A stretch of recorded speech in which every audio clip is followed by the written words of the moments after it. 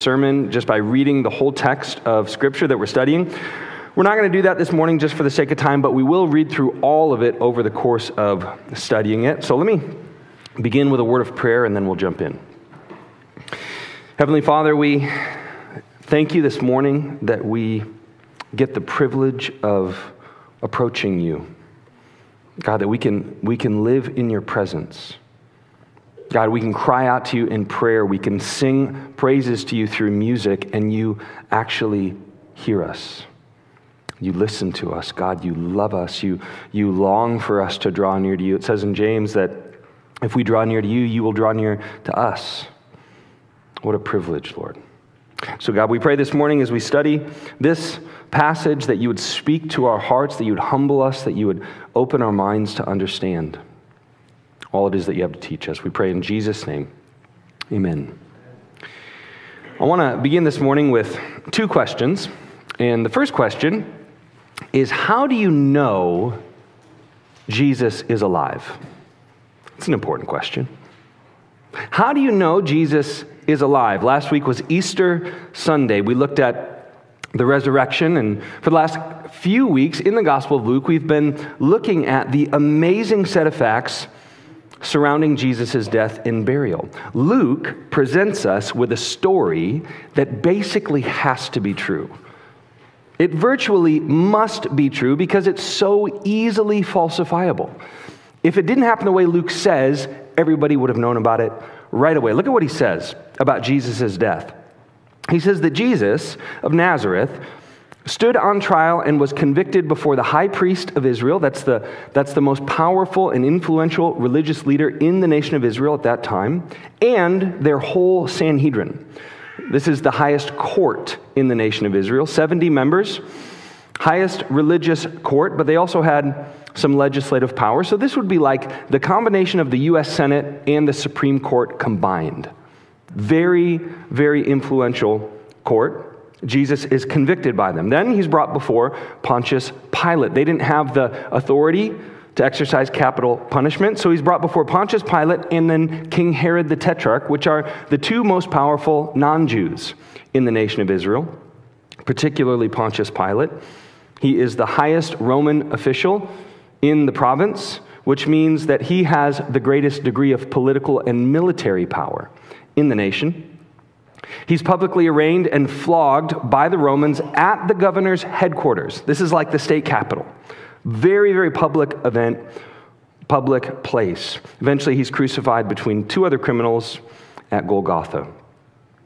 And the idea is that there were hundreds, if not thousands, of eyewitnesses to all the important events surrounding Jesus' death. And some of those eyewitnesses, they're not just nameless, faceless onlookers in a crowd. They are some of the highest rollers in Israel during the life of Jesus. They're the most powerful people there, which makes it even harder to fabricate this story. Imagine if I told you, hey, do you know that I was involved in a Supreme Court case recently? Yeah, McKenna and I, for years, my wife and I, we have wanted to have chickens in our backyard. And the city of Altoona won't let us do it. And so eventually, we decided to sue them. And it went all the way to the Supreme Court of the United States. Miedema versus the city of Altoona. Would you believe me? I hope not. I hope you wouldn't. But the reason I hope you wouldn't believe me is because that claim would be instantly verifiable or falsifiable. You can go to uscourts.gov, you can go to supremecourt.gov, and all the cases are there. All the opinions, all the decisions, the rulings, they're all documented. So you can't just lie about going before the Supreme Court and get away with it. Which means Jesus' death must have happened the way Luke describes. Otherwise, Christianity, it'd be laughable. This story would be laughable if it wasn't true. And when it comes to Jesus' burial, it's the same situation. Jesus is buried, Luke says, in the empty tomb of Joseph of Arimathea, who's a member of this Jewish Sanhedrin who sentenced him to death, which means he's a very well-known man. He's a very influential man. He's a wealthy man. He's well-connected. He's a high-profile person. Jesus is buried, therefore, in a very publicly known location. He's buried in an above-ground tomb, which was unusual This was reserved only for wealthy, important people. And then that tomb was sealed and guarded by Roman soldiers. Again, you can't just make this up and get away with it. Imagine if a couple of years ago, my grandfather passed away a couple of years ago. And imagine if I told you, yeah, we had the funeral and we buried him in Kim Reynolds' backyard at the governor's mansion. And then, they were so kind, they gave us some secret service to guard the gravesite. Because they said, man, we just love your family. We love your grandpa. He was a great man, and we want to honor him. If I told you that, again, you probably wouldn't believe me because that would be such special treatment. And if you wanted to verify it, you could just go there. You could just go to the governor's mansion, and you could find out if what I was saying was true or not.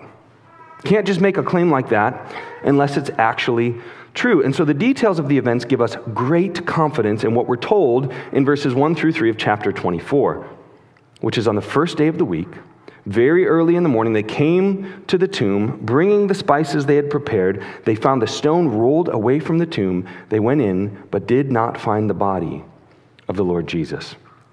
Jesus died, Jesus was buried, and on the third day, the stone was rolled away and the tomb was empty. That is a historical fact. You can take it to the bank. But it doesn't necessarily answer the question, how do you know he's alive?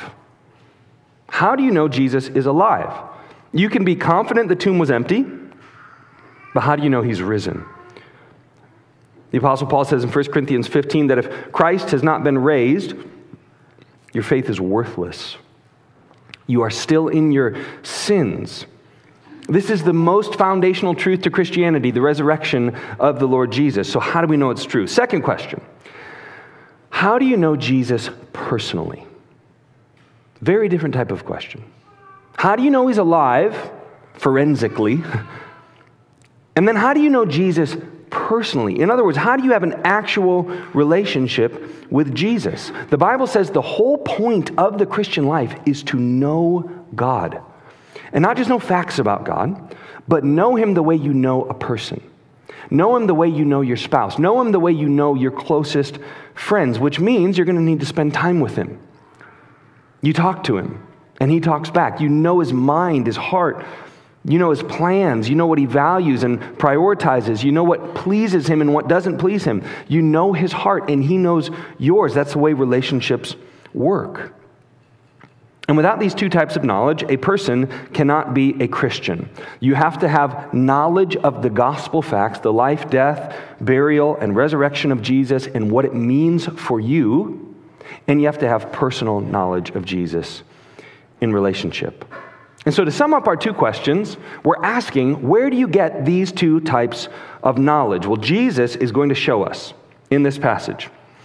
The risen Jesus, he meets two of his disciples. They're walking from Jerusalem on the road to a town called Emmaus on that first Easter Sunday. And these two disciples, they have neither of these types of knowledge. And Jesus shows them the source of both. So we're going to break the story down into three parts. Part one, we're going to meet these two disciples. Here's what it says, verse 13.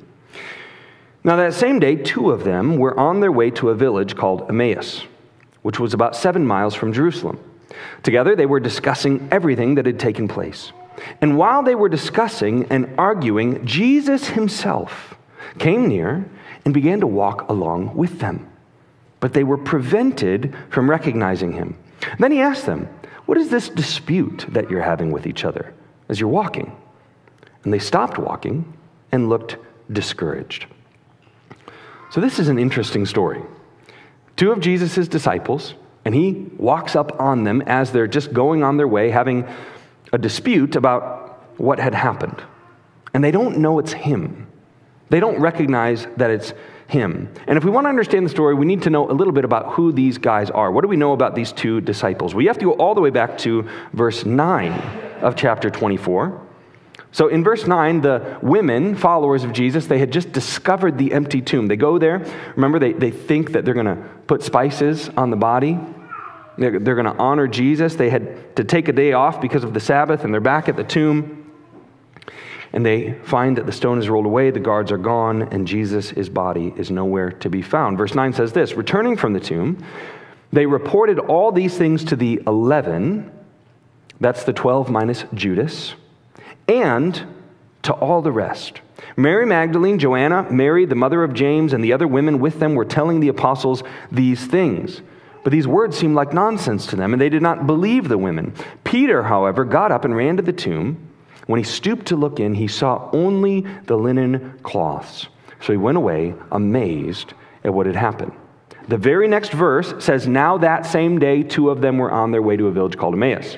So grammatically, the two of them are included in the 11 and all the rest from verse 9, which means these guys are part of the inner circle of Jesus' followers.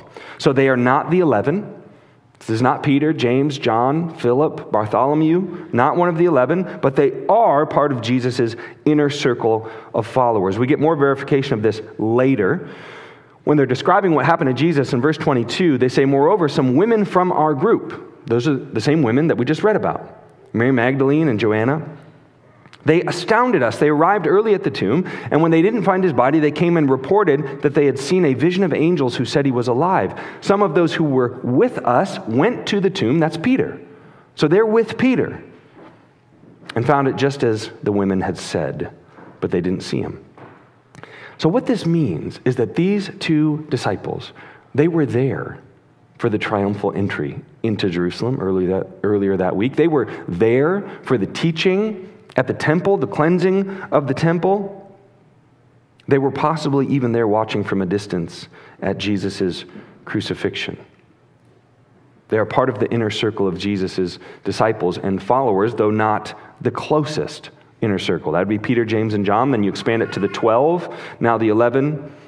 But they're in that close network of real followers of Jesus. Verse 18 says this. The one named Cleopas answered Jesus, are you the only visitor in Jerusalem who doesn't know the things that happened there in these days? What things?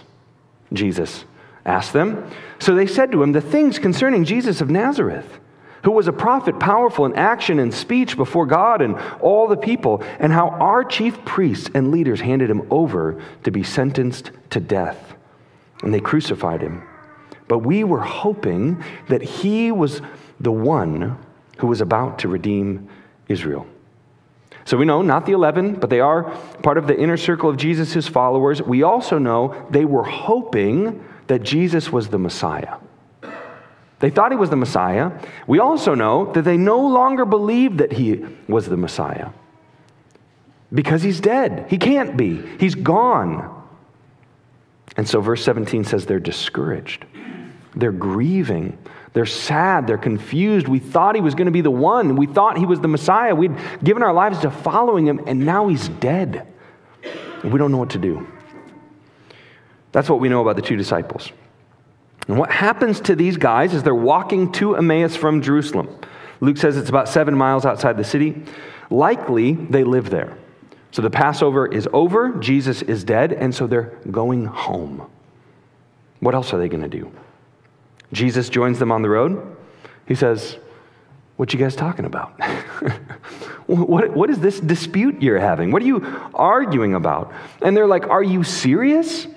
We're talking about what everyone's talking about. Everyone in Jerusalem's talking about the same thing. We're talking about Jesus of Nazareth. This is where we get part 2. One commentator called this portion of the text the gospel according to Cleopas, which I think is an apt description.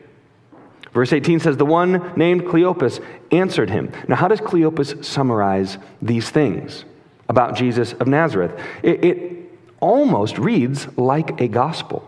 It almost reads like a creed. Like what Paul says in 1 Corinthians 15, we passed on to you that which was most important. It reads like that. So he tells about the life of Jesus, that Jesus was a real man. He talks about the ministry of Jesus as a powerful prophet. He says he was powerful both in action, so this means his miracles, his healings, casting out demons, and in speech, his teachings, his sermons, and his parables. And this is a fair summary of most of Luke's gospel. If you look at Luke's gospel, it is summarized, or I'm sorry, totally having a blank on the word I'm looking for. It's organized. There it is. It is organized, chapters 4 through 9, according to his works, his actions, his miracles. And then chapters 10 through 21 are his teachings. And so he gets it right. And then he talks about the death of Jesus, that Jesus was sentenced by the Jews and crucified by the Romans. And then he talks about the empty tomb. Besides all this, it's the third day since these things happened. Moreover, some women from our group astounded us. They arrived early at the tomb, and when they didn't find his body, they came and reported that they had seen a vision of angels who said he was alive. Peter went to check it out, didn't see him. And so these two disciples, they have all the basic facts of the gospel. But the gospel means good news. That's what the word means. It means good news. And what they say is not good news at all. In fact, this is terrible news. It's horrible news. They're discouraged. They're grieving. They're confused. They're disappointed. Why? Well, because they don't know that Jesus is alive. They don't believe that Jesus is actually alive, and they don't understand really who Jesus is. They don't know him personally, which is pretty remarkable because you remember who these guys are. They were part of the inner circle, which means they've seen his miracles firsthand. They have heard him teach firsthand, and they never really understood who exactly they were dealing with. They're not just onlookers in the crowd. These are real followers of Christ. Remember, last week we talked about how Jesus said some pretty crazy things. Jesus said, if you want to follow me, you have to take up your cross and lay down your life in order to follow me. Jesus talked about counting the cost before you would follow him. And these guys are real followers. And I think if you would have asked them earlier in the week on Wednesday, when Jesus is teaching in the temple, if you were one of the people in the crowds and you said, hey, you guys are his followers. Why should I follow Jesus? Why should we follow Jesus? What do you think they would have said? Well, I think they would have said, you should follow him because he's the Messiah. He is the anointed one. He is the Savior of Israel. You should follow him because he's a powerful teacher. We've never heard anybody teach like this. I mean, just listen to him. You should follow him because he's a powerful prophet. He's like Moses or Elijah, perhaps even more powerful. Look at his miracles. Look at his healings. Look at his ability to command even evil spirits, demons. He is the one who's going to redeem Israel. That's the pitch you would have gotten. Of course you should follow him. Of course you should give your whole life to him. And they were right about all of those things, and they missed one detail. They were wrong about what Jesus would redeem Israel from. So what we know, all of the disciples, the 12 and the rest, they thought that Jesus was going to overthrow Rome and usher in a geopolitical, physical kingdom. This is what they had in mind. They thought Jesus was going to overthrow Pilate, kick Caesar and all the Roman soldiers out, and sit on a physical throne in Jerusalem, ruling like his father David, King David. This is what they had in mind. This is likely why Judas eventually betrayed Jesus. Because Jesus kept saying, no. We're going to Jerusalem, and then they're going to kill me. That's what's going to happen. Peter says, Jesus, you got to stop saying that. We're going to lose momentum. People are not going to follow us if you keep saying this nonsense about them killing you. And Jesus said what to Peter? He said, get behind me, Satan. Jesus was not veiled about this. He said this was the plan the whole time. And eventually Judas said, I'm out on this weirdo. This guy can't be the Messiah. And he betrays him to death. And so all of his disciples, they had a misplaced hope that blinded them to both the sweetness and the truth of the gospel. Jesus was the Messiah. He did come to redeem Israel, but not from Rome. He came to redeem Israel from their sin, from their separation from God. They had rebelled for centuries against God, and so he came to die as the sacrificial lamb to atone for their sins, so they could have what God had promised them. Earlier this year, we were studying through the book of Genesis. And for centuries, for millennia, at this point, God has promised the children of Abraham to bless them. And the blessing is a relationship with him. This is what they were created for. This is what you were created for. a personal, relational knowledge of God like a child with his father, like a wife with her husband who loves her. This is what Jesus came for. I want you to imagine for a second this scenario. It's a little bit weird, but hopefully it will help get some things clicking in your brain. I want you to imagine if LeBron James' agent contacted you. Maybe it's email, phone call, I don't know. He gets a hold of you. He says, listen, Mr. James, King James, he would like you to do something for him. He would like you to do his dirty laundry once a week. And if you're in, he's going to personally text you and coordinate with you. Maybe he'll give you a phone call. And then once a week, he's going to drop by your house and he's going to give you a basket full of his dirty laundry. Are you in or are you out? And you could insert your favorite celebrity or your favorite athlete or whoever. I don't even like LeBron James. I don't even watch basketball. But I'm telling you, if I was in this scenario, I'd be all in. I mean, I would feel honored to fold LeBron James socks and underwear. I mean, I'd be like, LeBron James is going to text me? I mean, he's going to call me. He's going to show up at my house. I don't care if he's got his dirty laundry. I would feel honored to be a part of his life in any way. There's something in us that wants to be close to great people. And my guess is most of you would probably feel similarly. I don't know. And what Jesus said, and what the whole Bible declares, is that the creator of the universe, God Almighty, he exists, and you can know him. Think about that. Not just like do his dirty laundry. You can be his child. You can sit at his table as his son or daughter. You can have him as your personal counselor, comforter, and friend. And the only thing preventing that is your sin. That's it. You need to be made holy. Like him, you need to be transformed. You need to be cleansed and forgiven. And that's why Jesus had to die, to redeem you, so you could have a relationship with God. That's why Jesus is called Savior. He didn't come to save you from Rome or poverty or sickness or loneliness. He came to save you from sin so you could know him. Here's a question I want you to consider. What do you want most from God? Have you ever thought about this? What do you want most out of your relationship with God? I think what we see in this passage, and you see it all over the Gospels, you see it with the disciples prior to the resurrection, is that if what you want most from God is something he can do for you or give to you, rather than God himself, you're going to miss him. You will miss him.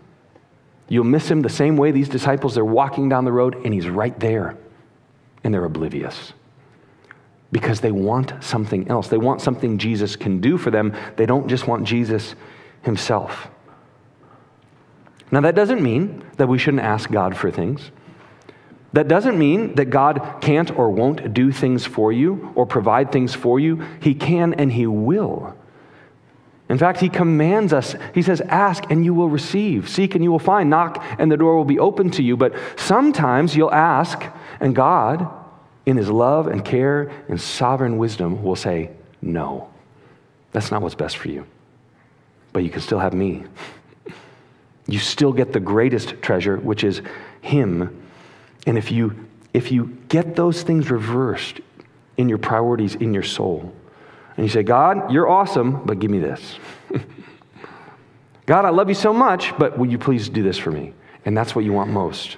You're going to miss the sweetness of what it means to know God. And so these two disciples of Jesus, they missed what they could have had in Christ because they were distracted by something else that was so much less valuable and less exciting. And so even though they knew Jesus, technically, they hung out with him, they followed him around, they didn't really know him. They didn't really know who he was. They didn't really know who they were dealing with. And on the road to Emmaus, they didn't know him at all. They didn't even recognize him. He's right there in front of their faces. This is where we get to part 3, which we'll call the gospel according to Jesus. So we got Cleopas's version of the gospel, not a gospel at all, not good news. Now we get the gospel according to Jesus. Now what Jesus is about to do, he has two objectives. He is going to explain his true identity and purpose. He's going to give them the full message of the gospel in all its entirety, and he's going to convince these two disciples that he is indeed alive. Now here's something to think about. If you were in Jesus' position, I know that's, probably close to blasphemy to think about this, but just bear with me. If you were Jesus in this situation, you're resurrected bodily from death. You're walking on the road with two of your followers and friends, and you have these two goals. You want to communicate clearly the full message of the gospel, and you want to utterly convince them that you are alive. What would you do? What would your strategy be? What would be the very best way to convince these guys that you're actually back from the dead? You are the Son of God himself. I can tell you what I would do. I would just show up. I'd jump out from the bushes. Surprise! It's me, Jesus. I'm alive. Isn't that amazing? Everything I said was true. Here I am. What could possibly be more convincing than that? But Jesus doesn't do that. In fact, what he does is somewhat confusing. It says they were prevented from recognizing him. This is in the passive voice, which means it's something being done to them. So it's not their fault. It's not like these guys in the course of 3 days forgot what Jesus looked like or what he sounded like. It's not like Jesus shows up and he's got the glasses with the fake nose and mustache. He's like wearing a disguise. That's not what's happening. He's not taken on a different form or something like that. This is the real risen Jesus, the man, their friend, who they've been following around for the last few years, and they can't recognize him. This is a supernatural prevention. Jesus does not allow them to recognize him. Why in the world would he do that? If his goal is to reveal his resurrection and his identity. Verse 25, he said to them, "How foolish you are, and how slow to believe all that the prophets have spoken. Wasn't it necessary for the Messiah to suffer these things and enter into his glory? Then beginning with Moses and all the prophets, he interpreted for them the things concerning himself in all the scriptures." This is amazing. He says, you're slow to believe. What does that mean? It means these guys had maximum exposure to gospel truths. They were devout Jews, and so they were familiar with the Old Testament scriptures. They're not hearing them for the first time here. And they had personal contact with Jesus. They had heard him teach the scriptures many times before. They've seen his miracles, and they still don't get it. They're slow on the uptake. They don't know him, and they don't believe in the resurrection. So what does Jesus see as the solution? Verse 27. Then beginning with Moses and all the prophets, he interpreted for them the things concerning himself in all the scriptures. This would have been over a 2-hour conversation. Walking 7 miles, the conversation continues when they get there. They sit down for dinner, they're still talking. What is Jesus doing? Remember, they don't know it's him. They've been supernaturally prevented from recognizing him. And instead, he explains who the Messiah is, who he is, but it seems like he's doing this in the third person. He's talking about himself, but he doesn't say it's me. He explains who the Messiah is from the Old Testament, all of it. First 5 books, the law, Pentateuch, Genesis, Exodus, Leviticus, Numbers, Deuteronomy. Then it says the prophets, Isaiah, Ezekiel, Jeremiah, the minor prophets, and all the rest, which means he goes to the Psalms, he goes to Proverbs, he goes to Job, he goes to Kings and Chronicles, and he's showing them over and over and over and over every part of the scriptures that the Messiah must suffer and die and rise on the third day. This is what the whole Bible, all of the Old Testament, has been saying for centuries.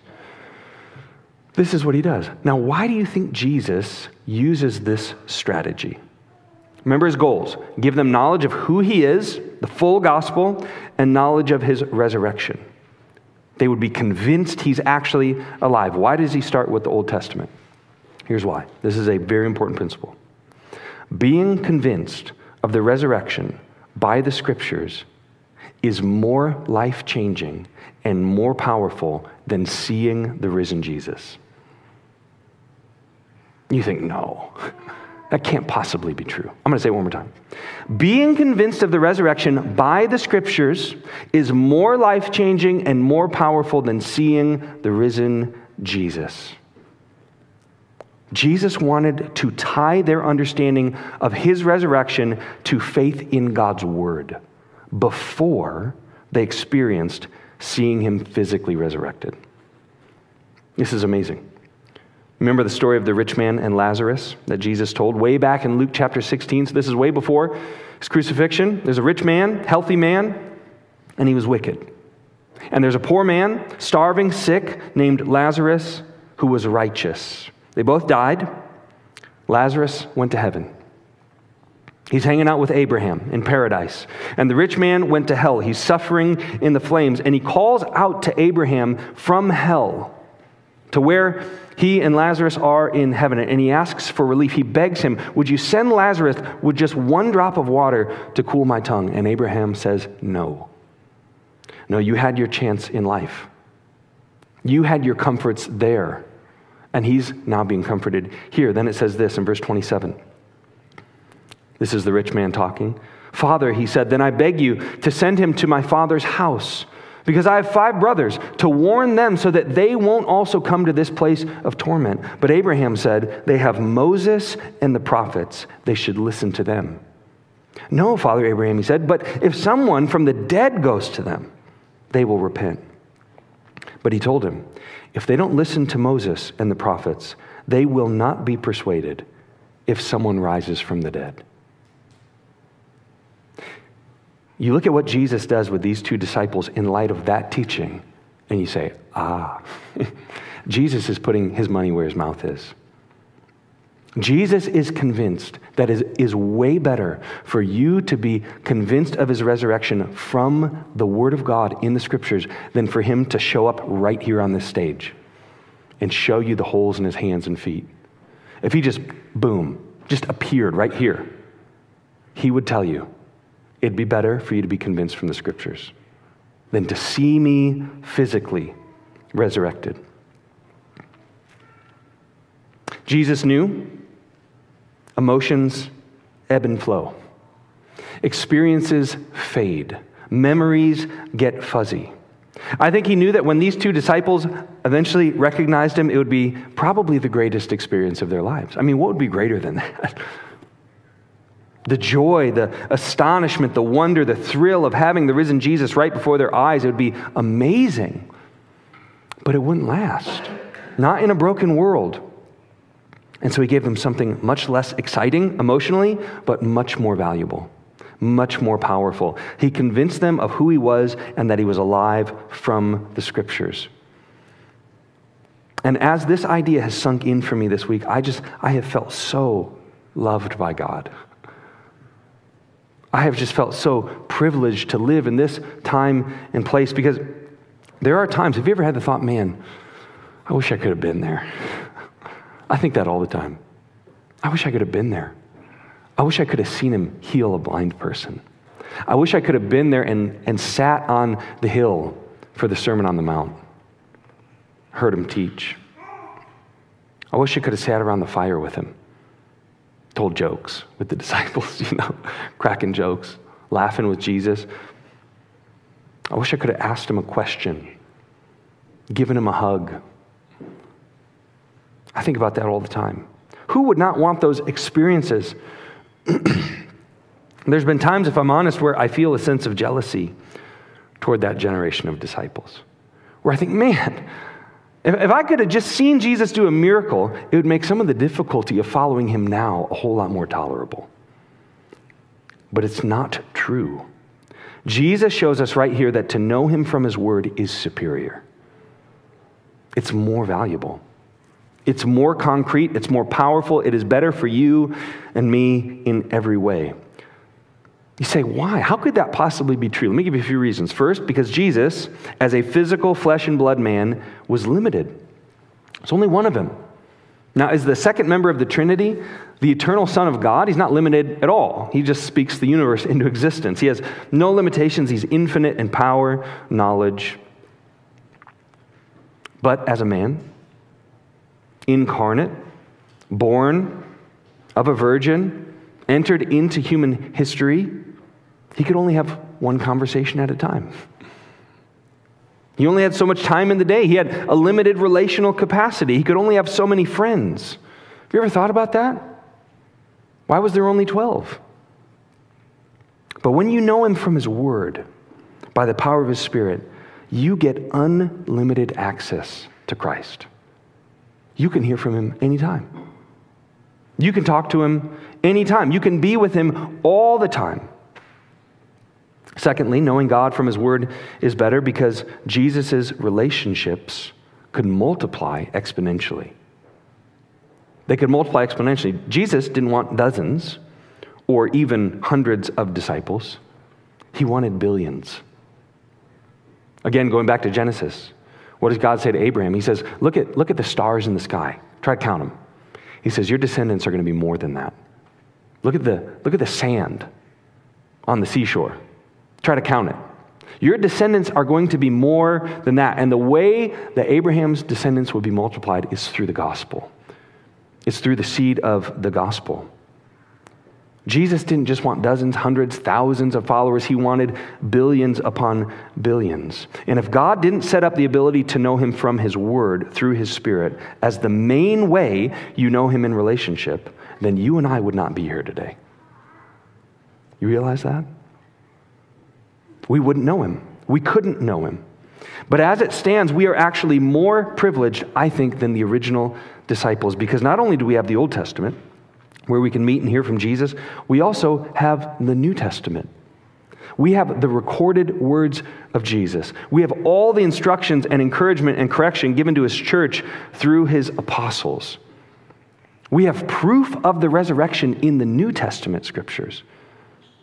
We have attestation to it, prophecy of it in the Old Testament, and we have the evidence of it in the New Testament. It's remarkable. Verse 28 says, they came near the village where they were going, and he gave the impression that he was going further. But they urged him, stay with us, because it's almost evening, and now the day is almost over. So he went in to stay with them. It was as he reclined at the table with them that he took the bread, blessed it, and broke it, and gave it to them. Then their eyes were opened. Again, passive voice. And they recognized him. But he disappeared from their sight. They said to each other, weren't our hearts burning within us while he was talking with us on the road and explaining the scriptures to us? Why were their hearts burning? What was going on there? They didn't know who this was yet. They had no inclination that this was actually the Lord Jesus. Their hearts were burning because they were becoming convinced from the scriptures that Jesus must be alive. Oh my goodness. This guy knows what he's talking about. Jesus must be alive. And there was hope welling up in them before they actually even saw him physically. They had undeniable proof that he was alive.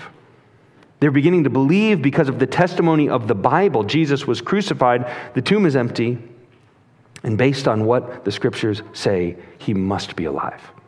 This is what's so amazing about the Bible. It was written over the course of roughly 2,000 years, has over 40 different authors, and it has one consistent, cohesive story and message. Just one. That God would send his son to save sinners by dying on a cross and rising on the third day. How could you get that consistent story?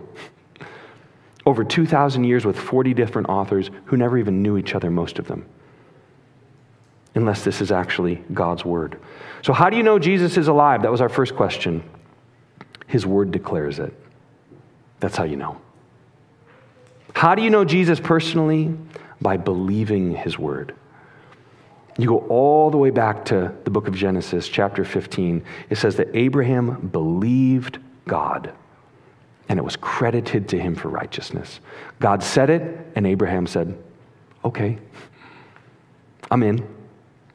I believe that. And it works the same way today. You know him by believing his word. Verse 33, that very hour they got up and returned to Jerusalem. They found the 11 and those with them gathered together, who said, the Lord has truly been raised and has appeared to Simon. So apparently, Jesus has already appeared to Simon at this point. Then they began to describe what had happened on the road and how he was made known to them in the breaking of the bread. Do you want to meet Jesus exactly the same way these two disciples did on that first Easter Sunday? I do. Do you know that you can? I mean, unless I'm missing something, your heart and mind can burn the same way theirs did. All you have to do is open the book.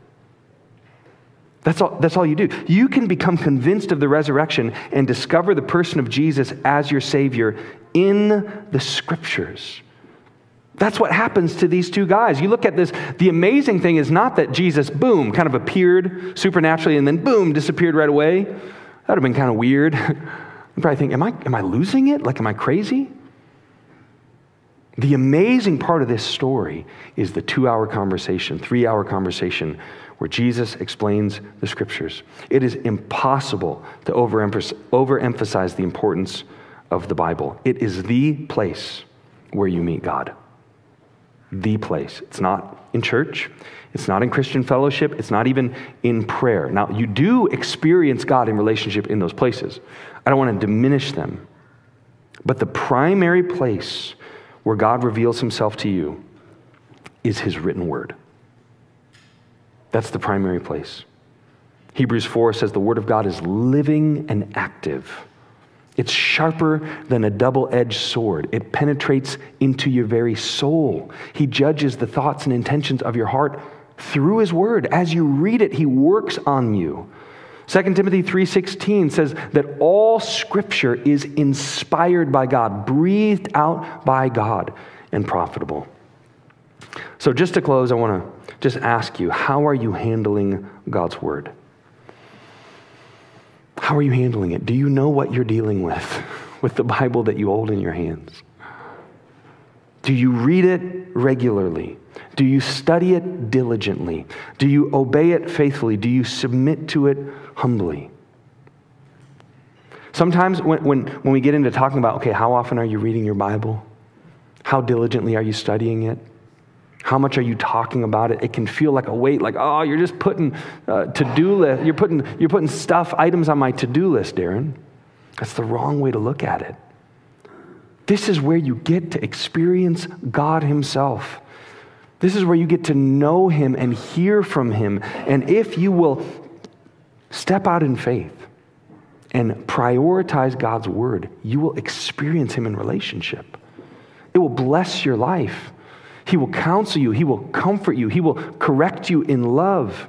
He'll give you wisdom. He'll give you spiritual strength. It comes from knowing him. It's not the pages. It's not the physical Bible, but God's words are in there. He wants to speak with you. He wants you to know him intimately. There's no substitute for his word. Let's pray. Father, thank you for just the gift of the Scriptures. We could talk for 3 more hours about how we got the Bible that we have today, and it is unbelievable. It is a supernatural thing. God, that you have preserved your word over thousands of years, and that we could have such great confidence that what we have in the Bible today is what was written down originally. Hasn't been changed, hasn't been altered, hasn't been reinterpreted. It's an amazing, amazing book. There's nothing like it. And it is because it's your book. It is your words to us. God, I pray that we'd be a church that treasures the Bible. God, that we would prioritize time in your word, that it would be on our minds and in our speech. When we talk with each other, we'd be talking about your word all the time. Just like we talk about how I had a conversation with a mutual friend. We talk about what you're teaching us in your word. God, thank you so much for your grace. We pray these things in Jesus' name. Amen. All right, we're going to continue to worship.